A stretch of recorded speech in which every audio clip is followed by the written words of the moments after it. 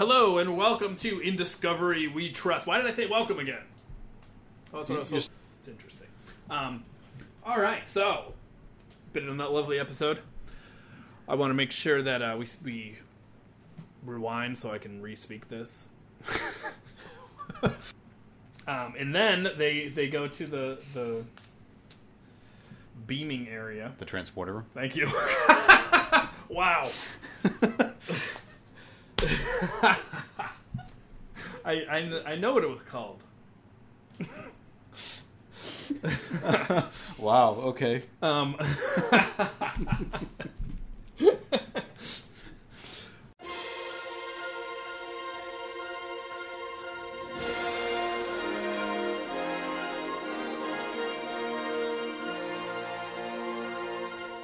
Hello and welcome to In Discovery We Trust, a Star Trek Discovery podcast.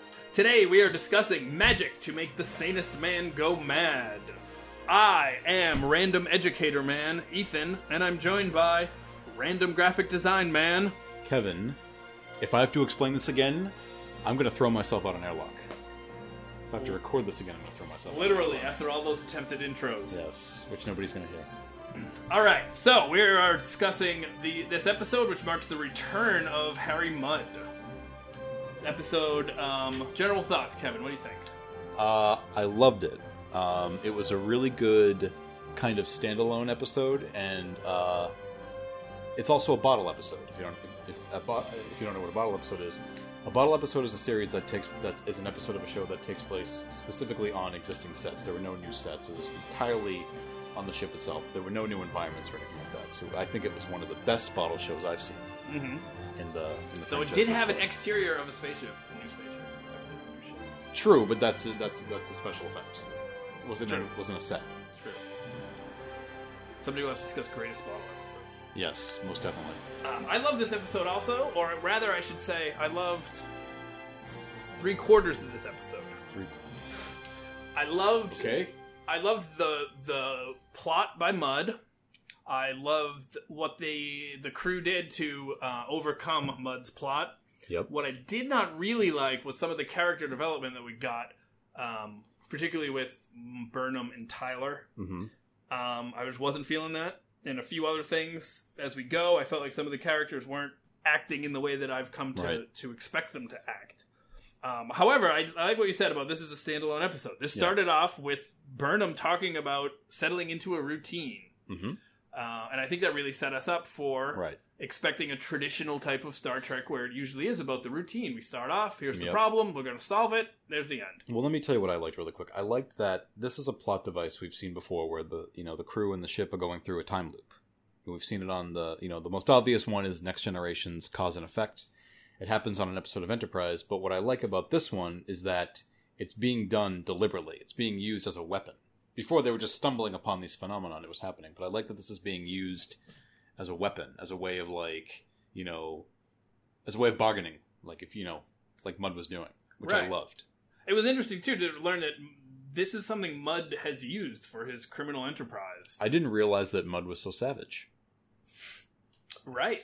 Well, we could argue that he was killing them knowing that they eventually wouldn't be killed, maybe. Right. But still. Yeah, right. He took a certain joy. Because in the other episodes that he's been in the original series, to me, he was never a threat. He was like a nuisance.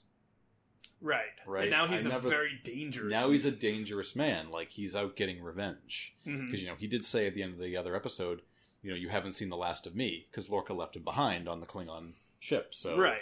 I was kind of like, oh, yeah, whatever. I would argue that Mudd has reason to come at Lorca this intensely. Right. I would say it was very harsh of Lorca and not really becoming of a Starfleet officer to leave who is a civilian. I don't know what planet he's necessarily from. Right. But to leave a civilian in the clutches of the Klingons that's harsh too.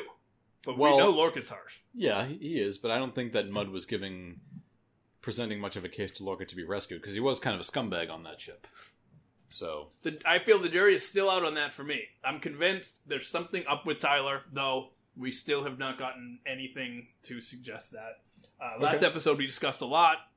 I felt there were a lot of things that came up. This episode, if anything, it's muddying the water, and it's making me think now. That's a great pun. Perhaps there's muddying the water. Mm-hmm. Harry Mudd himself would have been proud of that. Now I'm not so sure about Tyler. Tyler seemed pretty on the level in this episode. Right. But we did learn some things about the series overall, where the tide has turned, Burnham says. We are winning. So they're winning the war. They're winning the war.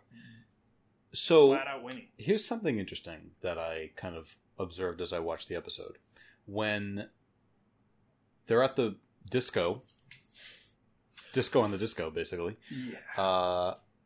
Tyler makes that toast to those we've all lost. Yes. And I know we've seen it in Battle at the Binary Stars, but outside of that, we haven't seen much fighting between Starfleet and the Klingons. It's all been from Discovery's point of view. So I don't feel like that message carries as much emotional weight as it's supposed to. Like, there are people out there dying on the front lines, but we're not seeing any of that firsthand. Right. Well, they did include a veteran in a wheelchair that seemed to have lost the leg or something. Yeah. So that was sort of their nod to that. It's like a war happening in the background that we're not seeing. I mean, it's very unlike the Dominion War, which we saw pretty up close. And Nog even lost a leg in the Dominion War, so... Right, or even any of the original film Klingon, wars, where we were very much in the center of it, being on the Enterprise. We are not seeing Discovery fighting any other Klingon vessels. No, except for the rescue, or the... Right. However we classify that. Yeah, I mean, they did fight them briefly when they, were rescuing those, or they were supposed to rescue the civilians on that planet a few episodes ago. They forgot to rescue them, basically. But, that was the only thing we've really seen of Discovery engaging Klingon ships. So right, and I really enjoyed that scene. I want to see more of that, especially having it materialize in the atmosphere. It was a great scene. Yeah. As we pick up with Tyler, you already jumped to the party, but just before that. She's going through her routine. She says she has one friend, being Tilly, which makes sense. But she also says she sees dignity and kindness in Tyler. Right. Also leading me, away from my original thought. But the big thing that I want to pay attention to is that Burnham says that she is among her crew, but apart because of her past. And I wonder if this is going to be kind of the new normal for Burnham. It will be this struggle of how can she fit in? How can she relate to her crew? Or are they accepting her? Are they not accepting her? So I'll keep an eye on that. I think they are, because Tilly definitely is. I mean, I think Tilly looks at her as a role model, even though Tilly knows who she is and what she did. And I like that Tyler is also kind of taking a liking to her, too. So I think she's forming a little bit of a group relationship. However... But what are Tyler's motives? I mean, that's a good question. The jury's out on that one. I mean, we still think that Tyler's potentially a Klingon. So, I don't know. I mean, for the sake of argument, if he is a Klingon, what does he gain by getting close to the person who history will know as starting the war with the Klingons? Right. Getting close, perhaps, to... Learn what? I mean... Capture her in some way? Capture her or something? I don't know. I mean, Tyler... I would think that Lorca would be the better choice, because Tyler's getting tight with Lorca. So, I don't know if he has anything to gain from Burnham in terms of, Klingon motivation. I don't think... Well, we did learn her value at the end of this episode, which surprised me. I didn't think of that she would... Because she did kill T'Kumva, whether or not the Klingons are following T'Kumva's teachings, I'm sure they're still using him as a rallying cry and a martyr. Unless Tyler just wants to kill her at some point. Who knows? Right, right. So this looping of the half an hour is framed by the party, which you mentioned, the speech given. I didn't like the party scene. It left me a big ugh every time. Why? Here's the thing. I feel that I do not expect that type of a party on a Starfleet vessel in the future. I mean, that was It was like a nightclub. It was like a college party. They were playing quarters or some sort of beer pong. Beer pong, yeah. I think right, if we move past prejudice and bigotry and, wealth inequality, can't we move past beer pong? But beer pong's fun. Right. So then I started thinking... Maybe even binge drinking would be, Could be a thing in the past. But I thought about Scotty, and Scotty was quite the binge drinker. Yes, and by, of course, Next Gen's time, they have synthahol. So, which is alcohol just without the adverse effects. Right. Yeah. It was something about the party felt far too contemporary. No, I know what you mean. It does feel strange. I mean, even when they would have parties on the other shows, something didn't feel right. But they weren't to the degree that this one was. I mean, yeah, it was like walking into it was like a nightclub. Right, what a nightclub that we could go to over by BU and walk into Boston now. Boston University, by the way. Oh, yes. True. I mean, hell, let's knock off and go do that. I don't know. I'm used to far more subdued affairs where you have Whoopi Goldberg serving cocktails. Yeah, they would always have and like chatting. It was I think in Trek's past they've generally been like cocktail parties in 10 Forward or the mess hall, not like unless it's Scotty in his room just pounding some sort of scotch, because maybe sometimes he does that. Yeah, perhaps.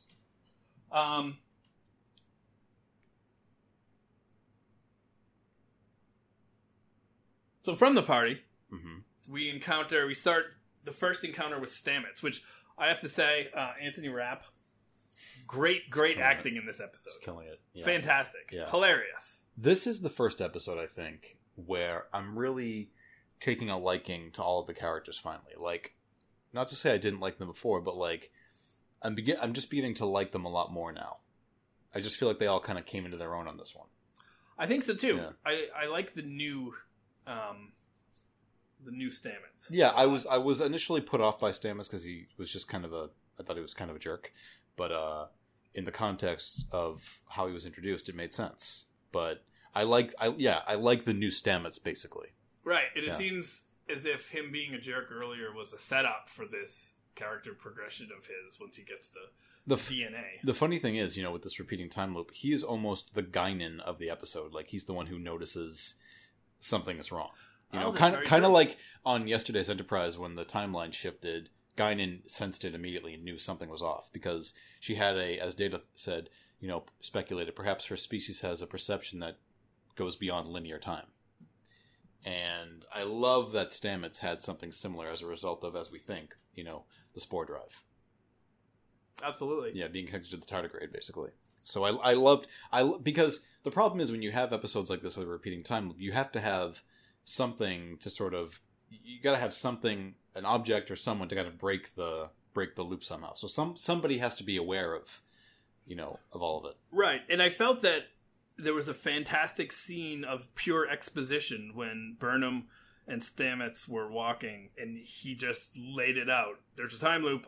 Because I have the DNA of a multi-dimensional creature, I'm immune to this time loop because I am outside of time. It was a great trick. Yeah. Like, here's all the babble of the techno, right. What's happening, but it made perfect sense and it fit in. They got right into it. Like, they didn't. It wasn't something that had to happen a few times before somebody realized what was going on. Again, like cause and effect. Right. Yeah. And I can remember watching Cause and Effect, like, in syndication, like, not when initially, but, like, much later on. And if you'll permit, for just, like, 1 minute, if you remember that episode, the Enterprise was getting destroyed repeatedly, but they would set it up, it would get destroyed, it would go to commercial, then it would, like, start up again from, set it up, destroyed. I think it happens, like, 3 times, and me as the viewer, I'm like, is there something wrong with the episode? Like, is this not being broadcast correctly? Why do they keep playing the same, like, 8 minutes over and over again? I don't get it. Oh, interesting. Yeah. I wonder. And they got around it, but later on by, like, switching the camera angles. But it was the same. It was the same thing every time. Now, does CBS All Access has periodic commercial breaks? Correct. They do. They did not do it the same way. Okay. Yeah, they did not do it the same way. Commercial to commercial is one loop. No. They didn't do it that way. It seemed like with Next Gen, perhaps they were having some fun with the medium, knowing that there would be commercial breaks. Well, and I think, and again, to kind of go on that episode for just a second, the writer of that episode, Brandon Braga, went on to say that at the time, people thought that was actually happening, like there was something wrong with the broadcast, and people were calling up the TV stations wondering if something was wrong. But he even said, like, that was like at the time, that was like a fresh new sci-fi element that nobody had ever done before. It was like so revolutionary, and it's true. It makes sense, especially to have it be done in such a way that you actually would be confused and think. Right. And I felt in this way ahead of its time. I couldn't see anyone being confused in this. Way ahead of its time. Not trying to be funny here, but way ahead of its time. So this leads us to Stamets telling them that it all... Well, this is the first time through, actually, so it all starts with a Gorgamander. First, we see a Gorgamander, correct? Yes. So, all right, here's my theory that I'm pretty sure is right. Gorgamander. Did it remind you of any other creatures that you've seen in media? Particularly its mouth flaps. Stranger Things. Exactly. Now, Yes. that's a Demogorgon. This is a Gorgamander. Okay. I think it's a I don't nod. know. I don't know the difference, but Well, a Gorgamander is the one from Discovery. right. And Demogorgon is the creature you're on saying? Oh, yeah. Stranger That Things. makes sense. Yeah, and Discovery aired on Sunday, and Stranger Things 2 came out the Friday just before, the 2 Right. days before that. So yeah, maybe. But we met the Demogorgon in season 1, so they could have put it True. in as a nod. And the fact they both have Gorg in their name, I think Yep. it's too close. Yeah.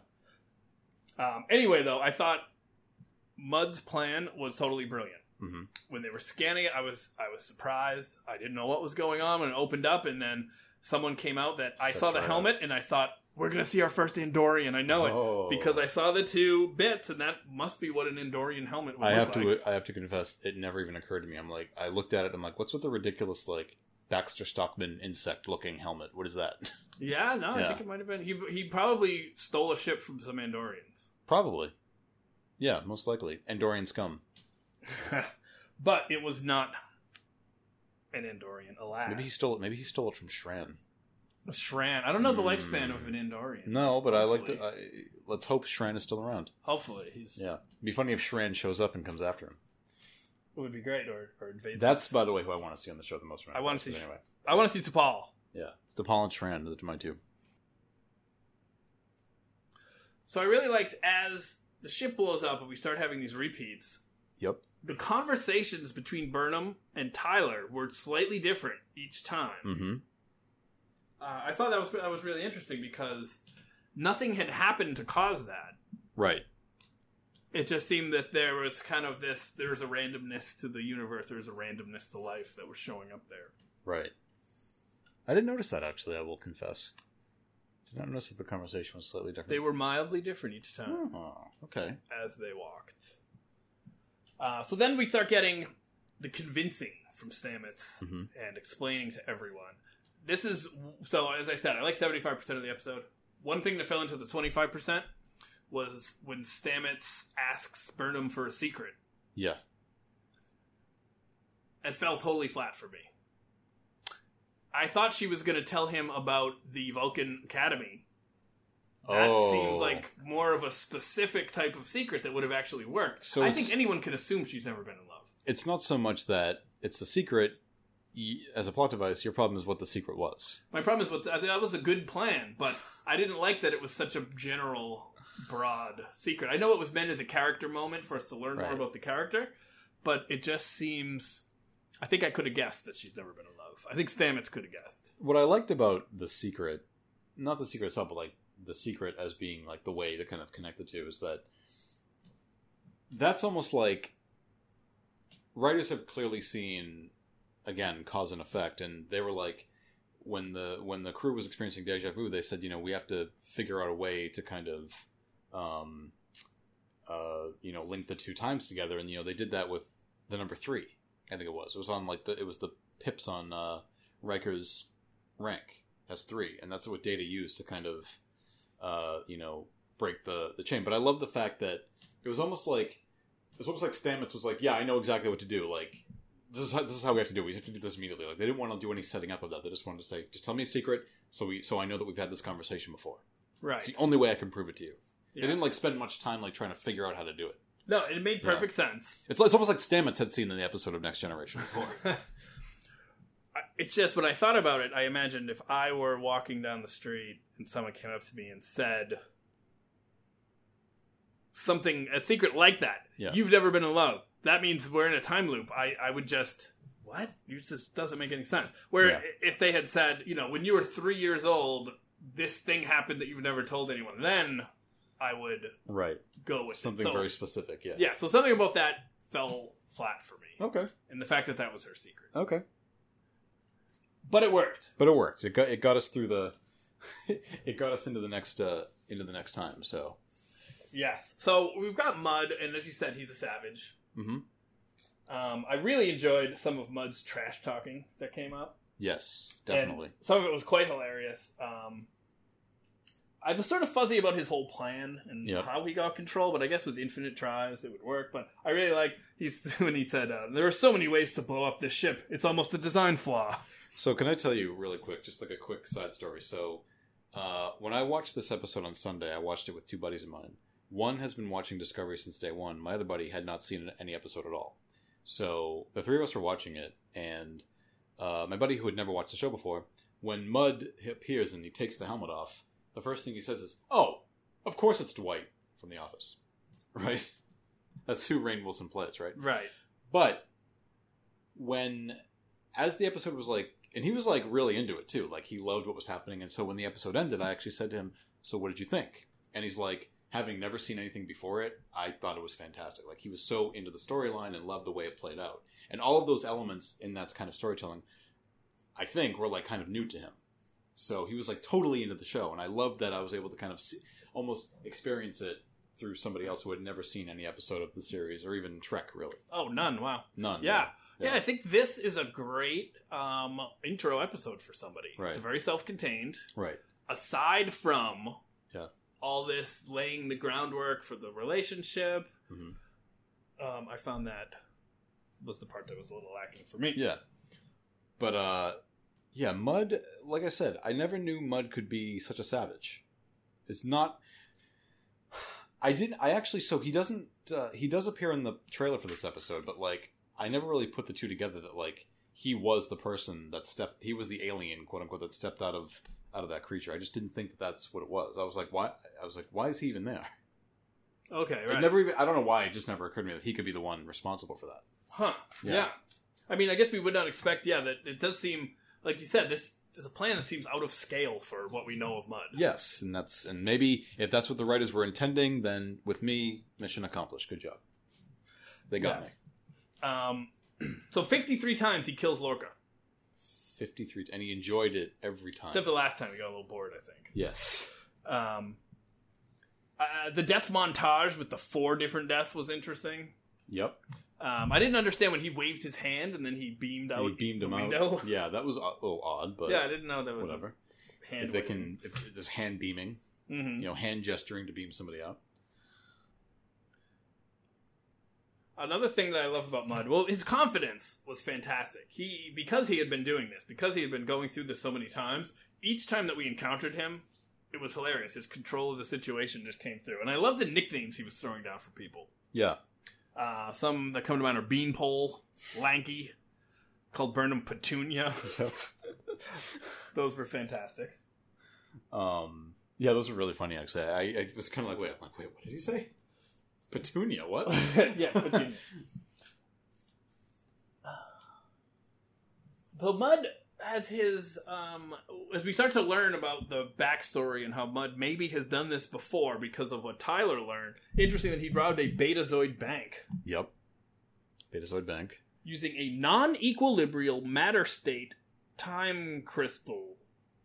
Which now seemed a little magical to me. Seemed a little magical. Obviously it's just done for this episode, but I would think that these time crystals could be more valuable than, say, the spore drive. It's a good point. Yeah. Yeah, you could use them to... What if Burnham uses one to stop what she did? Right. Shouldn't every Enterprise ship have a time crystal they can kick on whenever something bad happens? Right. I mean, are they a product of the temporal Cold War? Who the fuck knows? Oh, the temporal Cold War. Which we all... Maybe they're illegal according to those guys that wear the rubber black suits from Enterprise. Oh, maybe so. That's probably it. They're outlawed. Yeah. Too dangerous. I mean, Mud has them, so why not, right? Makes sense. Makes sense. Random Communications Officer Man, of course, is another nickname used. Random Communications Officer Man. That was hilarious. And it was also a little, I feel, a little meta joke about the show where... Yes. Now, but that actually does bring up something I've been noticing. Okay. This show, more than any other Trek show, is very hyper-focused on a small number of the crew, a small number of characters. Yeah, because in the other shows, you have your captain, you have your first officer, you have your science officer, you have your doctor, your transporter chief, chief engineer, that sort of thing. Communications officer. navigator. And here we've got But Burnham. this one, we don't have everybody in those roles. No, basically. we've got Burnham, Tyler. Like, we have a doctor, but he's obviously not a main character. Right. Tilly. Yep. Lorca. Yep. Saru. Yep. That's pretty much it. You said Stamets? Oh, Stamets, Yeah. Yeah. Now, the funny thing for me is that the camera keeps cutting to someone who works on the bridge. I've been talking about it since the first episode, because she was also on the Shenzhou. The one with the cranial implant. The one with the cranial implant. Yes. She's been there since the beginning. Right. The camera will frequently cut to her. She was at the party making out with a gentleman. Yep. And yet she has had nothing to do. I don't believe she's had a single speaking line. I want to know that character. You think she has a story? I hope so. She's got a cranial implant. Don't all characters with cranial implants have a Well, story? she didn't have that on the Shenzhou. I think it's a result of that. I promise you she didn't. Okay. Well, then that's even better, right? She Right. suffered at the hands of Burnham, and she hasn't had a Right. encounter. I assume that cranial implant has something to do with what happened at the Battle of Binary Stars. Yeah. I thought it was there. I assume she was injured from the Shenzhou, but... So that would make even more sense. That's a character I would like to see have something to do with Burnham. I forget her. I can't remember her name. I can't either. I don't know that we know her name. No, we do. I just forget what it is. I know that Burnham, because when Burnham saw her on Discovery, she was very mean she called to her out by name, and she kind of gave her the cold. I just don't remember. That's right. I just don't remember what her name was. That's right. So they did have one encounter. Yes. Yeah, I thought she's such a distinct looking character that I feel in any other show would have more to do. Right. I hope she gets more to do. Also, we've been seeing this character, a white, very white, almost Borg-like white skin, and with some machine gray parts on their face. Not the robot. Oh, is that a robot? Is that the one who kind of signaled Random Communications Officer Man to go after Mud, and Mud stopped him? That guy, the one who kind of nodded? I'm not sure. Okay.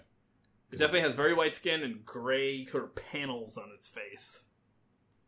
Maybe the same character, I don't know. That's an interesting character. I'd like to see more of that character also. Yeah. Well, I think that the background players in the show are far more diverse, because you see... They're not all human. You see people with, like, implants, or, like, aliens, or different colored skin, or something like that. And I think that's... I love... Who's the guy in... I don't mean to get off topic for a second. Who's the guy in Empire Strikes Back at Cloud City with the thing on... The bald guy with the thing on the back of his head? Oh, it's Lobot. Lobot. So, they're... On the Shenzhou, and I think you see them in the background on Discovery, there's people that look like very that. Lobot. Yes. Yeah. I noticed that. So, but I like that there's much more diversity in the background players, which I think is really, really cool. It's not just not just that's humans. true. But there are some random communications officer man. True, but like on Voyager, it's like, oh hey, look, there's a Bolian, or there's that's fair. Vulcan. That's it. There's always a couple of backgrounds on the bridge, right? But I wonder, has it been the same random communications officer man, or has that changed? I didn't even notice. I never noticed that random communications officer man before today. Or before I saw the episode. Yeah, interesting too that the communications officer is not a player on this show. Hasn't the communications officer generally been a player? Like Hoshi and Uhura. I mean, there wasn't really much of a communications officer on Voyager or Deep Space or Next Gen, but like Next Gen wasn't that sort of Counselor Troy was sort of a communication person? No, not really. It was just sort of like the communications officer was just the glorified like operator. You have a call, here you go. But, like, on the other shows, it made sense on Enterprise, but, like, on Next Gen, Deep Space, Voyager, it was sort of like anybody can handle, Tuvok would say they're hailing us, or Harry Kim would say they're hailing us. Yeah, I would say, like, on screen. Yeah, I mean... And then that was it. Yeah, that was it. Right. And they would just bring in Troy when they needed to sense their emotions. Correct. As a lie detector test. Yes. Anybody... It was sort of like in the later shows, who's going to pick up the phone and say, it's for you. That's kind of what it was. That's fair. Yeah, so... So then we move on to the final plan, where they really have figured out what's going on, and they start to come up with a way to take down Mud. Yep. Which I think is insanely cool, like, turning the tables on him. Like, I love the fact that, Burnham had to force him to reset the time by killing herself. Right. That was so cool. That was brilliant. Yeah. Now... And he's like, oh, damn it, and he had to... Right. Now, that was a gamble because she had only just convinced him seconds earlier that she was valuable. Right. But she did it to save Tyler, which goes back to this budding relationship between them. They share a kiss that they don't remember, but they hear about. Right. I mean, one thing I think we should establish is that the whole reason Mudd is doing this is that he wants to sell the spore drive to the Klingons. Right. And he claims to have people lined up that are going, Klingons lined up that are going to buy the spore drive. Because they know there's something up with the Discovery. They've been getting their butts kicked by the Discovery for a while. And they want it. Not that we've seen that, but, you know. No. So I think we can put a pin in the Tyler-Burnham relationship. As I said, that's the part that I didn't love. Right. And we see that it's developing. We see that they like each other. Yeah, I mean, I wouldn't say that I'm totally into that relationship just yet. Like I said, I'm only just getting to like some of the characters now, so me as a viewer, I'm not kind of ready yet for it. Right. Yeah. Yeah. I know it happens, but I'm just kind of like, there are far more interesting things happening. Yeah, so I want to spend some time with the characters, you know, in the stasis that we kind of like them. Right. One observation that I want to make outside of that is, I said it in my intro, you know, my favorite line of the episode is when Stamets says to Burnham, if I have to explain this again, I'm going to throw myself out an airlock. That was great. And this goes to the new Stamets. I love the new Stamets. But what I love about that line is that also speaks to me as a viewer. It's like, if I have to see this again, I'm going to throw myself out an airlock. Like, he's tired of explaining it. I'm tired of seeing it at this point. That's a good point. Yeah. Every time that Wyclef song would start, ugh. Okay. This part, and especially since I didn't like the party scene, it was sort of torturous. And poor Stamets, he has to go through the whole thing every single time, and it's frustrating as hell. Right. Yeah. Right. And me as a viewer, it's frustrating to watch. Right. Like, oh Jesus! Like, even again, like cause and effect. I'm thinking to myself, after the third time the Enterprise is destroyed, I'm like, when the fuck is this going to stop? Right. And when is somebody going to realize this? We watched 6 times through this on this episode, because I kind of marked my notes with the time. So was it that many? 6 times? Yes. Wow. And one time, Stamets and Burnham decided to dance and teach Burnham how to dance. I guess if you have all the time in the world and you know it's going to repeat, you may as well teach someone to dance. I found it an odd choice. So I got to say, I love that moment between the two of them dancing in the corridor. I thought that was great. Nice. I love that. It was so sweet. You know, I love that moment so much. Yeah. I hope they do become friends in that way. Would be good. And I can see the point was that she needed to be able to dance in order to convince Tyler that this was real, and so that's what she had. She had to learn how to be at a party, which I also found that very interesting at the beginning. That she would rather face the Klingons than face a party. Burnham, I think, is out of place on the ship, but not just because of her history, but I think she's also out of place as a sort of person. You know, she doesn't know how to. Strange parallel, I think. Not one I was expecting. Because she doesn't really know how to act at a party. It was the same case like with 7 of 9 on Voyager. Whenever there would be like a function in the mess hall, she either wouldn't go, or she would, and she'd just be standing there because she didn't really know how to interact with anybody. She didn't really have the skills to do that. And the doctor would sort of like try to encourage her to be sociable, but she didn't know how to. And, you know, I don't know. I just found it a very kind of similar type of situation. Yeah. I could definitely see that. Even just being a Vulcan, that type of a party must seem highly illogical to someone. Well, and Tuvok, Vulcan or not. And Tuvok was kind of the same way on Voyager. He was always, you know, he would say, you know, I think he has one line, I think, that says, you know, Vulcans do not fraternize. Right. Whereas Spock would be there, and he would sort of be the butt of the joke. That was his role in those type of situations, where he wouldn't get it, and it would be funny, and Bones would call him out on it, or something like that. Yeah, absolutely. Which is a nice dynamic. Yeah. The final plan, when it comes together, it was only on the second watch that I realized how brilliant what the crew had come up with really is. Yep. So, one thing that they did is they let him hail the Klingons once, knowing that they were then getting the information that I think they needed of what his plan was and how he was going to execute it. So then they could come up with their counter plan. So they let him get close. So I think the Klingons were actually on their way one time, but then when Burnham swallowed the Molecule Ripper Yeah. forced him to end it, even though he was so close. But I think they had to let him get close so they would know what was going on, so they knew how to set him up for the return of his dear, sweet Stella. Yes. Yes. Another thing that they did to make this happen, which... And, you know, I try to suspend my disbelief sometimes, but there were a lot of systems that came up that were non-vital, I think was the word they were using or something. Mm-hmm. Suddenly, all the systems that he would have used are non-vital. That's non-vital. You should have checked that. That's non-vital. They rewired the captain's chair. They rewired the captain's chair. Whatever that means. Yeah. Well, and Tyler did it. Right. Just a Klingon undercover. That wouldn't make sense if he was a Klingon undercover, would it? How would he know how to rewire a captain's chair? Which apparently all the systems run through there. I guess that makes sense. Well, I mean, he's on the ship, so why not? Why wouldn't he know how to do that now? Okay. Yeah. He's been on the ship for a few weeks now. So that brings us to the final execution of the plan. Yep. Where first, I thought this was great acting on Isaac's part, is that Lorca has to pretend to go along with the plan. Yep. And make a deal with them. And you could see the disgust on his face. He couldn't even act like he wanted to go along with this to sell the plan. He just could not. Yes. It was fantastic. I love that. Even when he shook his hand, his whole body just kind of contorted. Like, oh, I'm shaking this guy's hand. I can't believe it. Yep. That was fantastic. So they set him up. They're on their way, and then they that's when they spring it on him when they're on their way to expecting he's going to get the Klingons, and they let him know what's really happening. And once the time expires and his I guess his time crystal disappears. That was interesting because he's like, okay, now I've got them. Basically, there's no way out. Yes, there's no way out. I can let the time expire. And then they go to the beaming area, the transporter. Thank you. Wow.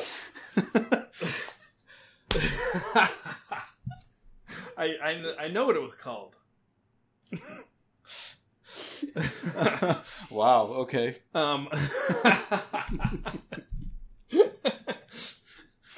Oh boy, and then they really surprise him by his dear sweet Stella. Right. And they know exactly his history. So you ran out with the dowry that was paid to you to marry dear sweet Stella from her father, the Baron, who's very, very rich. Yep. It was brilliant. And then she pops in, or is beamed in, rather. Right. And she, I was really hoping she didn't do it. She didn't say the full line. I was really hoping she was going to say the full line from the episode when she's like, you know, hardcore Fenton Mud, what have you been up to? Oh, it would have been fantastic. Yeah, I mean... But I can see now why. But she says, where have you been? And that's one of the things she does say. She didn't say the whole thing, but she said part of it. And strangely enough, this is just a slight observation, Stella seems to have aged pretty rapidly in 10 years, because by the time Mud comes around, she's like, you know, looks like she's about in her 50s, and this one looked like she's about 25 years old. 30. Yeah. Yeah. It's the Obi-Wan effect. I guess, yeah. Maybe he just drives her so crazy, rapid aging or something like that. Yeah, or they're in a planet that's really close to their sun, and it goes around a lot, so there's a lot of years. Maybe. I don't know if that's how time works, but I'm assuming it is. So then we've got... I love how he tries to talk his way out of it. Even with that, my dear Stella, I am a man that has certain blemishes on my character, and I wanted to eliminate them. It was great. And then I couldn't tell if Stella was angry, if she knew that he was bullshitting, or if she was really just, oh, that's fine, it's okay. Yeah, she wasn't the... Not that she had to be, but she wasn't the Stella we were introduced to in Mud. You know, she wasn't like the... Right, but if she lived another 10 years with this guy acting like this, I can understand why. Most likely, yes. And I was watching with my wife, and she asked, why is he going to stay? Why would she expect that Mud would actually stay when they take him back? Is he just going to run away again? So I hope he does run away again, because I want to see more of him on Discovery. Right, yeah. Do you think that... Yeah, that's the thing I was wondering. Like, is this it for now? Do you think, like... Could he come back? I mean, does it feel like his story's wrapped up for a little while? I hope not. Yeah. I hope not. Yeah, we'll have to see what happens, but he's too great of a character to let go. Yeah. But, you know, that is Trek. we encounter characters for maybe sometimes only one episode of great character, Right. and then that's And then it. they'll come back in the most Very rare most are the random moments. Yeah, very rare are the characters that achieve a Q status. yeah, of course, absolutely. So at this point, let me get the father. I'm sorry, I'm still on the beaming area thing. It's just making me laugh a little bit. I don't mean to. Yeah, no, it's you know, that's the thing. When you talk Right. for a long period of time, sometimes your mouth gets ahead of your brain, Right. and you do the best you can. It was the pause before it that was great. As my brain was searching for the correct term, and all I came up with was beaming area. Oh, man. Probably what it was called Yeah. in the blueprints of the first Starship. Right. Ugh. So, Anyway. the father steps in and he said, I would do anything to make my dear sweet Stella happy. And Right. now he's really screwed because now he's in debt to the father. The father says, I'm going to wipe out all your debts. Now, here's a very strange encounter. The Baron says, how can I repay Starfleet for their assistance in returning my, absentee son-in-law? Right. And at this point, Tyler Mm-hmm. says, just keep him away and we'll consider your debt paid. Yeah. What's Tyler's position? What's his rank? I believe he's security chief, right? Right. I wouldn't that be more of a captain's call to decide how this person is going to repay their debts to Starfleet for what it did? It was very strange. No one else Yeah. had a word to say. Tyler stepped in and negotiated with this person in behalf of the entire... What I really found even more interesting here was, at that moment, we got a very satisfying end of an episode that we might expect from a Next Generation. Yes. They had resolved the situation. Yeah. It came to a head in the transporter room. And then we had an exterior, and we saw the ship peel away Yep. from the Discovery, and the music swelled, and I expected the credits to roll. It's Right. not the credits really roll in this show. I don't think. By the way, personal thing, I loved that when the music swelled and we heard like the Star Trek theme very softly, and when it cut back to the interior, that was great. That It was a great fantastic. touch. I love that. That to me felt like, yeah. It felt like Trek. Now we're back to Trek because it didn't do that. It doesn't do that in the recent movies or anything like that. No, it doesn't. Yeah. It was, I don't even think they really played that part of the music all that much. And I love Right. the fact that, yeah, and even the That was shot was very, from all the other, Yes. it was just here are the two ships, and they're center of Yep. frame, and it's very simple, and they're Yep. just, yep. we're Anybody just who showing you what's says- happening. Anybody who says this is not Trek, they're such liars. Well, we're entitled to opinion. True, but It's like, they're wrong. so my thought was, all right, this is it. This is the end. And then we go back to more of, the seeds of the relationship, where we have Burnham and Tyler again. And I sort of got this sense of, this is, it was almost symbolic of this is what this new Trek is. Right. That was, the other idea of Trek, and now here is this has these continuing storylines, and there will be relationships built, and things will change. Right. And I really felt that it was Yeah. illustrated at that point because we had that seemed like an end, and then more of this relationship. And I think the ending to me, as we were just talking, like, the music swelling and everything, it felt like, and as I mentioned, it's a bottle episode. It kind of stood, or a bottle episode, and an episode that it kind of stood on its own. It felt like the show had a definitive beginning, middle, and end. Like, everything just kind of felt like, it didn't feel like, oh, more next week. It just kind of felt like everything's wrapped up and nice, and everything's good again. A nice bow, you know what I mean? Right. Yeah. And I feel like, and it was like the first, I mean, somebody could correct me, maybe you could, but I feel like all the episodes before this did not end on a positive note like that. Right? Like, this one is the first one to sort of end like a... Dun, Yeah. Dun, dun, dun, dun, Right, dun, right. And then it just kind of... It's very true. Yeah. And sort of just set us up. Okay, that adventure's over. Let's see what the next adventure Exactly. is next time. Right. And I did like the way it was bookended by Burnham's voiceover, and then Yeah. she ends with the voiceover talking about how she has found her place, Right. and sometimes where you belong is I just wish right there. I just wish or we could have an something. episode end with sort of like, Discovery, kind of flying away. There are not enough beauty shots of that ship of it just I kind know, of, which is why I think I love cruising through space. I It love just that kind of- shot of just the barren ship peeling away from the Yeah. Discovery. It was Well, the great. thing is, we always see Discovery just kind of sitting there. It's not, cruising along, basically. Yes. At impulse or right, or and we something never like see it. that. warp off into the star set or whatever. Yeah, I mean, we see it do its, obviously it has a sport drive, but it has a traditional warp drive. Right, so I want to see that now. I want to see that the traditional shot where you see the back of the ship and then it just boom, that off would into have the been distance. one more thing. If that, to your point, if that had been a Next Generation episode, it would have ended, with the ship flying away, and then dun dun dun dun dun dun, and you just would have seen the Enterprise sort of, and become a little dot. cruise away or something like that. Yeah, so yeah, it would be nice to see that. Yeah, and it's a small thing, but that to me would be the kind of the cherry on top for that. Yeah, so. I just want to see more exteriors of it. So final thoughts from me. I thought it was a fantastic episode. It's, I'm finding that the show does. I feel like the show gets better and better every week. This had a minor mycelial web type of thing where the plot just kind of carried over from the other ones a little bit. It was sort of the underpinnings, but I love that it was a standalone episode. And as I said, my buddy who had never seen the show before was actually able to get into it with no knowledge from before. Didn't have to know anything from what happened before, and I don't know if he's going to continue next week, but it was a nice sort of it was a very siloed episode that had you never seen the show before, you could easily get into, and I think that he was a good example of how good that episode worked. Yeah, if that person had dropped in on the second episode, they probably would have never come back. So on that, and sort of how I liked it myself, I know I do my 1 to 10 rating, and you may hit the roof, but I'm giving this one a 10.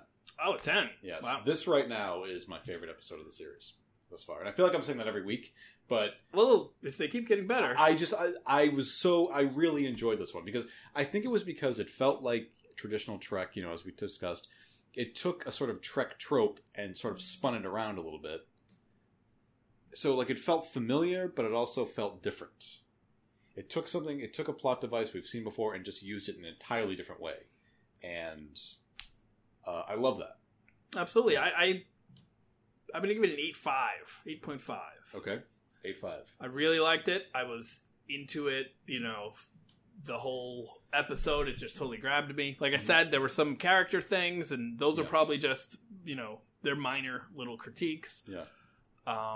But it was thoroughly enjoyable. It definitely grabbed me more than any of the other episodes. So, as we wrap up, one more point to discuss. We'll do it very quickly. We haven't done it every episode, but we have a little thing called Haters Corner, right? Where we kind of call out, not really call out, but we kind of discuss sort of some of the controversy that the quote-unquote haters have toward the show and how, we kind of maybe take issue with it sometimes. Right. But... I mean, this sprung out of the fact that as the ramp up to the show was going on, Kevin and I would often chat about some of the ridiculous pre-hate that we were seeing about the show. People that had already made their mind up and were convinced that it was crap and it was worthless. So here's the interesting thing. When we finished recording our episode from last week, we released it the same night.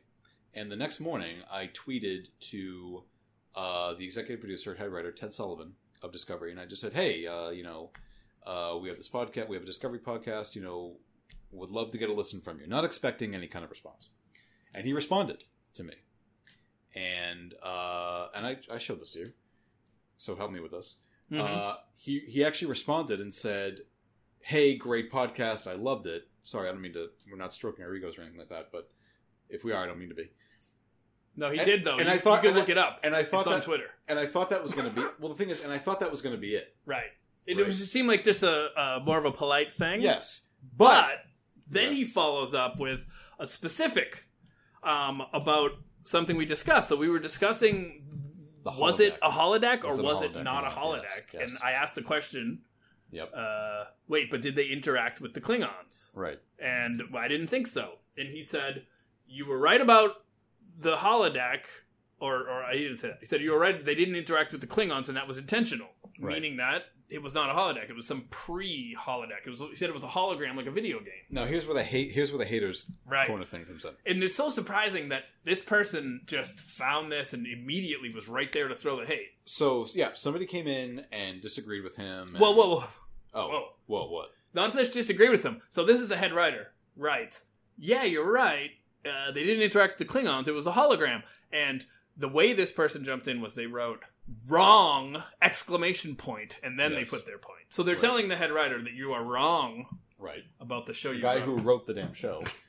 But, so, now, here's the thing. After he kind of gave us his feedback and said, I was like, oh, that's great. So I go away. I'm out, because I'm traveling this day. I haven't, I'm on my way to the airport, so I'm getting notification after notification on my phone. And I just check my phone, and there's like an argument going on between Ted Sullivan and this guy. And I'm just like, oh my god, like this is still going? And I stepped in at one point and said, well, to the hater, I said, well, the animated series established a holodeck type of area, which I found out, I couldn't remember what it was called, but I found out after that it was called the recreational deck or something. I think it was called the rec deck or the recreational deck or something like that. But when I said that, Ted Sullivan said, yes, that's why we felt like we could do it. Mm. And then the hater comes back with this stuff that says, well, Roddenberry, there was like a lawsuit or something like that they decanonized the animated series, that it's not considered canon or something like that. And I came back and said, I'm like, well, maybe, but Roddenberry still accepted a check for the show. Oh, I missed this whole part. And, it speaks to the animated series itself that, there was a time where it was not considered canon, but other shows have started referencing things to it. Right, because it is it's canon. A good show. I don't know why, but it is canon. But, like, so this is what I'm talking about. Like, again, this is not an ego stroking thing saying, hey, Ted Sullivan's in Russia. It's just the fact that he was so engaged with somebody who tried to detract the legitimacy of the series. I was just kind of right. It was great to see the passion about it from him and the involvement like that. And I liked one of his. I think his best response was something to the effect of, if everything on this show has to line up perfectly with everything else you've seen in Trek, then perhaps you're not going to enjoy it ever. Because in other words, if you're spending all your time nitpicking the things that, this doesn't match and the serial number's off, then you're not going to enjoy the show. And he said, and then another thing he said is, well, that's called storytelling, whatever his thing was. Whatever the reply that he was responding to. So I'm looking at this again. So I'm going back to history. So things I missed. So Larry Nemeczek, who is part of the Trek alumni, he worked on the other shows. I forget his what. He even took part in this conversation. Oh, wow. He said, I was insta headcanon explaining it all as Lorca's own toy from his room. Not exactly standard 2256 issue. Ted? I don't know what that means. You said it so convincingly. Yes. So I don't know if that means he's on the, whose side he is on. Right. So, but yeah, I mean, it's, and I will say this too about this haters corner thing. I was surprised that people have like, that this guy had the balls to kind of flat out say that wrong to Sullivan, but like, this isn't the first time I've seen that. Like, I even saw Anthony Rapp get into it with somebody on his Twitter account. Somebody actually tweeted to him. He's an actor. And said, like, you have no respect for canon and whatnot. He's a great actor, like, but he doesn't write the show. What are you talking about? Actors don't write the show. Yeah. It's a good thing to remember, everybody. But to the point, I mean, it's like this at the end of the day. I think we're getting too hung up on continuity and technology, especially technology, because as Mr. Roddenberry has always said, Trek is not a show about technology, it's about people. And if you're going to watch it, to Mr. Sullivan's point, if you're going to watch it and try to look for inconsistencies or find things that don't exactly line up with the prior history, you gotta stop. I mean, look, I know in the beginning with this show, I was sort of acting like that, but it wasn't getting in the way. But I'm like, oh well, I hope it. Well, we do it for fun. We do it for fun. We do it for fun. For me, it's like I want to see the connections. I'm like, oh, how does this tie into Right. I mean, I find that that's what I love about most of the things that I love, is that they have this huge, long fictional history that I get to think about while I watch it. So I'm not just watching the show that's in front of me. I'm bringing in all the history of that universe that I know. And I enjoy that. You want to ensure that it takes place in that world, basically. Right. Yeah, and isn't its own thing. But if it's a good story, then I will roll with it. I even had one reply to that person. So his initial issue was that his wrong was about. He said, wrong, Tyler hit a button that opened a door. Yes. So I wrote to him and said, okay, if you need an explanation that badly, then this early holodeck can do simple things like switches and buttons, but it can't do AIs or humanoids or anything that moves. Right. That's too hard. So now just keep that in your head, and now you can go and enjoy the story and follow the characters and try to enjoy it. And here's the thing too, I don't like that. I don't like this mentality that just because we haven't seen it, it means it doesn't exist. And what I mean by that is, look, there was no holodeck in the original series that we knew of, right? But just because we didn't see it doesn't mean that it didn't exist. It's a good point. I mean, we don't see bathrooms in there. That's right. Everything right? was... And who's to say that the Enterprise, that the original Enterprise was aware of everything, or was one that was actually, it's like the Enterprise wasn't the only ship out in the galaxy. There were other ships out there. Some may have more. Some may have more. Be more privy to other technologies than others. I mean, look, Discovery itself has the spore drive. Who's the fuck knows what other technologies it would have that, say, the Enterprise doesn't have? Right. Just because Just because Burnham mentions the Enterprise as right the example of a ship when she's in the hull does not mean that it has every bit of technology, as we know. No, I mean, does every aircraft carrier have the same technology? Not that I'm aware of. Some are older, some are new. I mean, Right. And who's to say, by the way, that what if Discovery has the first experimental? If it has an experimental spore drive, why not an experimental holodeck type of thing? Yeah, or something like that. And I don't know. Look, the original Enterprise has a certain number of decks. We didn't see all of them, so does that mean that they're not real? Does that mean that they don't exist? I mean, is it only what we're privy to on screen? Right. So it's these little sort of technicalities that just get to me. So all these things that are canon that need to be adhered to were something new that popped up in an episode at one time. Yeah. So why can't other things pop up in episodes? Yeah. So I think people...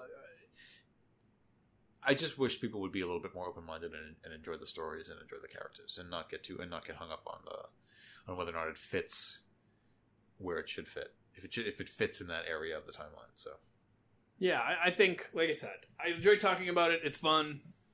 I like to know it's all this big universe with this history, but I don't let it get in the way of enjoying what I'm seeing. No. So when we talk about it, just know that we're doing it with love in our heart, not hate. Yes, we said it earlier. We'd love to see T'Pol, we'd love to see Shran, but not because we love those characters. We'd like to see them. They were great. I love Shran to death, and I hope he comes back. Yes, and I just started following Jolene Blaylock on Twitter just to see if she drops any hints about off to shoot a mysterious TV show or anything, because I want it to happen. I don't think we're going to get anything in season 1. No. I don't think so. I think we're not going to get... If they're going to drop real... I'm still convinced that we will see the Enterprise at some point. Maybe just outside, but we will still see it. It would make sense. There's a war going on. There's going to be ships encountering one another. So yeah, I mean, I'm hoping we do. It'd be interesting if we do see it. What if we see the interior of it? And it does look like Discovery. I mean, imagine that. Oh boy, then people really freak out. I know, and I feel like the writers are like, I don't know if we should do that. But, right. No, I mean, look, it would be very strange if it did kind of fly by and it looked like the '60s model, just.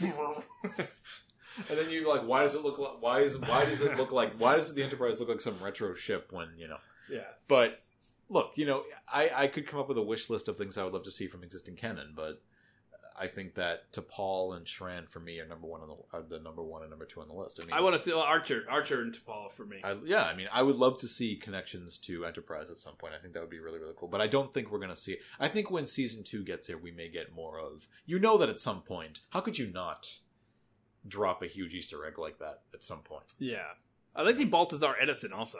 Now, where is he? Yeah, the I wonder. I know that the movies and the show are separate now. Yes, but I don't think that characters are owned by anyone different, right? It's all owned by the same. It's all owned by the same umbrella company. But and in the case of Balthazar Edison, I mean, his past is shared by both timelines because it takes place. It originates from Enterprise's time, which both timelines and maybe share.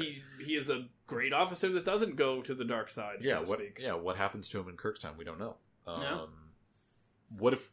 I mean, fuck. What if we saw the USS Kelvin? Oh, that would be great. You know, what about that? Which only to me, if you go back and watch the first Abrams Trek film and you see the opening of it, and you see the Kelvin Bridge, I mean, stylistically, I mean, that movie only came out 8 years ago. I mean, it still fits. It would look the same, you know. Right. And this is what I love about that ship and even Discovery now is that, and even the look of the Shenzhou itself, is that to me, all of it does feel like a natural. I believe that is 1 century after Enterprise.